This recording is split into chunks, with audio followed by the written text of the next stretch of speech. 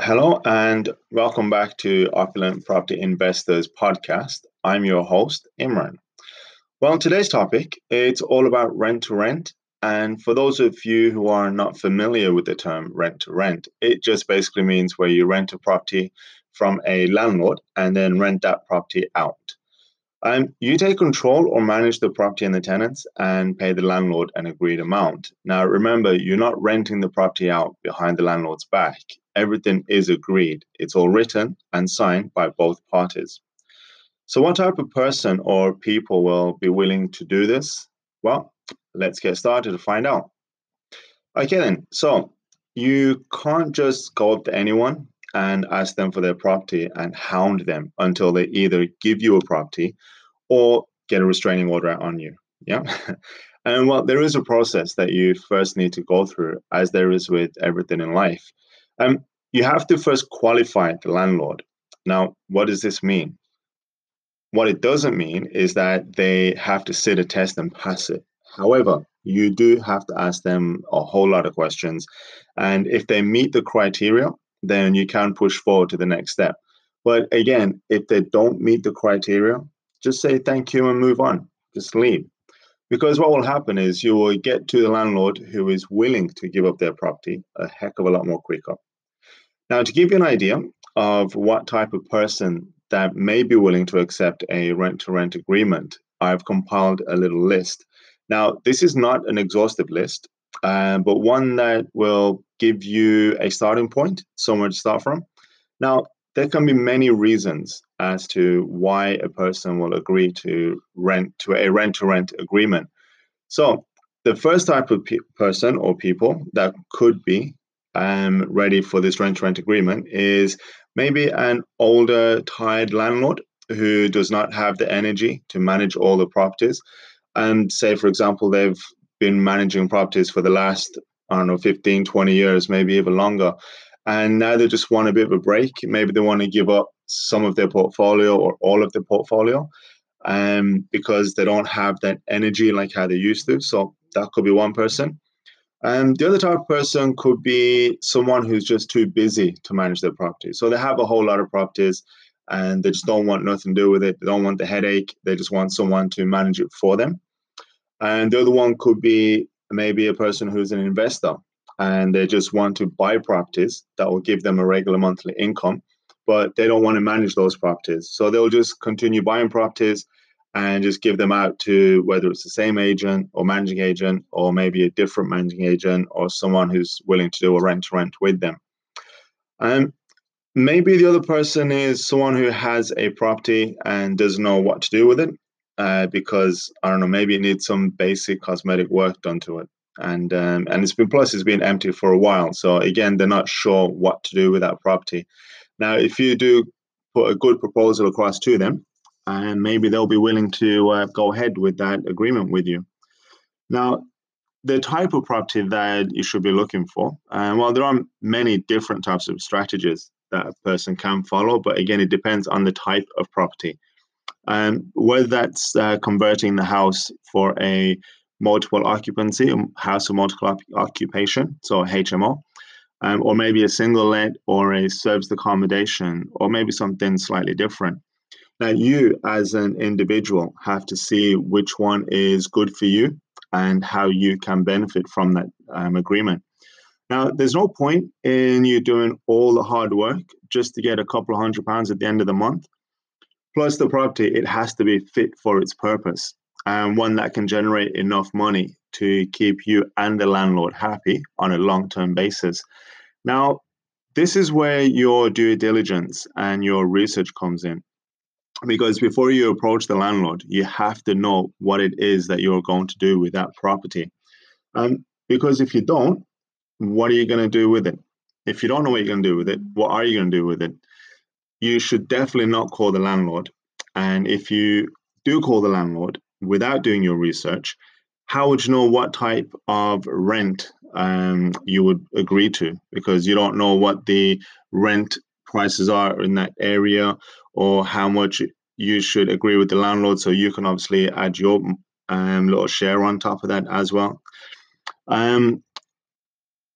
Or even say, for example, like what type of people are going to be renting that property? Where is that property going to be as well? Now, you don't want to take on any Tom, Chan, or Abdul because, well, we all live in a multicultural society. So before you do sign up, definitely 100%, without a shadow of doubt, do your research. So, just to give you some examples as to what you could do with the property.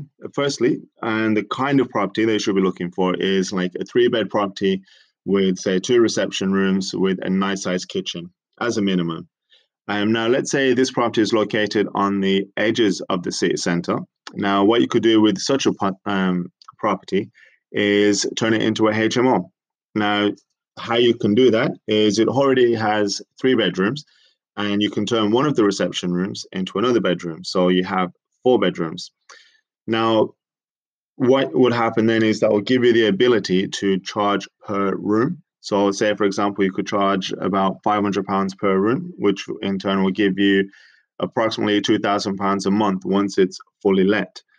Now, you have to remember, you are responsible for all the bills, so the gas, electric, water, internet, etc. And you have to pay the landlord the amount that you agreed with them. Now, you could have agreed a lower amount with the landlord that you're dealing with, and because you're having to deal with everything, and the landlord, he is not dealing with any of the property headache, hassle with the tenants, nothing. So minus the landlord's rent and minus the bills, you could possibly be left over at the end of the month with £1,000 or thereabout. Now, let's say the property is in the city. Now, what you can do with a property of a similar size, and it's in the city, what you could possibly do with that is advertise it as a hotel. So, for example, like a serviced accommodation. Now, here you could charge, for example, £200 per night. Now, if it's rented out, say, for example, for about 4 days a week, your possible earnings could be £3,200 per month. Now, the rent you agreed with your landlord may not go up, but there is a chance of your monthly income going up. Meaning, if you rent the property out more times during that month, you get more money.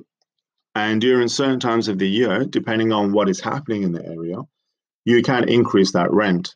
Or you could possibly think of maybe another use. So maybe not a serviced accommodation, not a HMO, and maybe another use for the property. And there are many other uses for the property as well, and where you can creatively and legally increase the rent, which will make it your worthwhile. So both you and the landlord can benefit from that one property.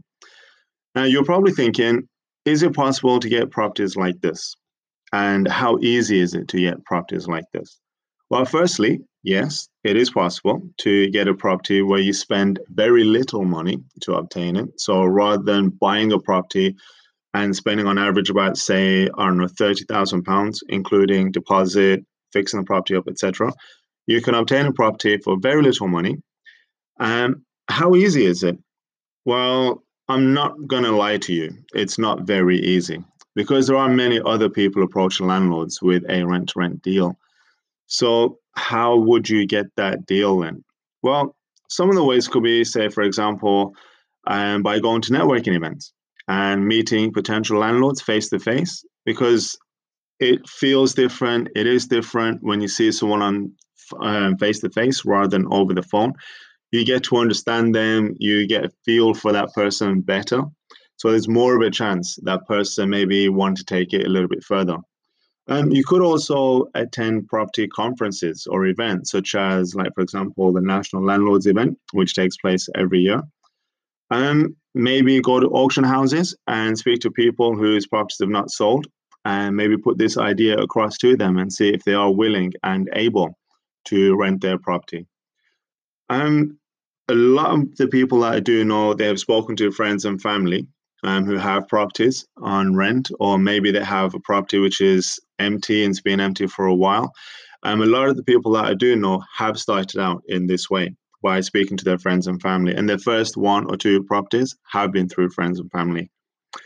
Okay, now there is a lot of sales involved in rent to rent, but if you enjoy sales, then this is definitely for you.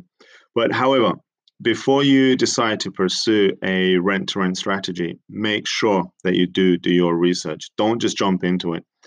In fact, I can recommend a book written by Jackie Edwards, and it's a book on rent to rent. They call her the rent to rent queen. So she knows a thing or two about rent to rent. Definitely look her up and definitely read her book. It's actually called Rent to Rent. Um, this will basically give you a very good understanding of rent to rent, and it will give you a good starting point. As she goes into quite a lot of detail about what rent to rent is all about.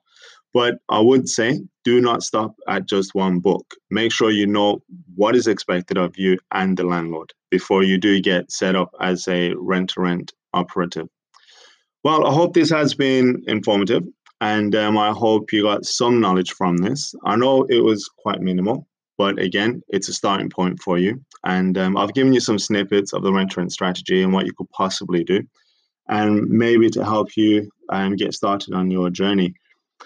Please do leave a comment and any suggestions on topics or ways that we could improve our content.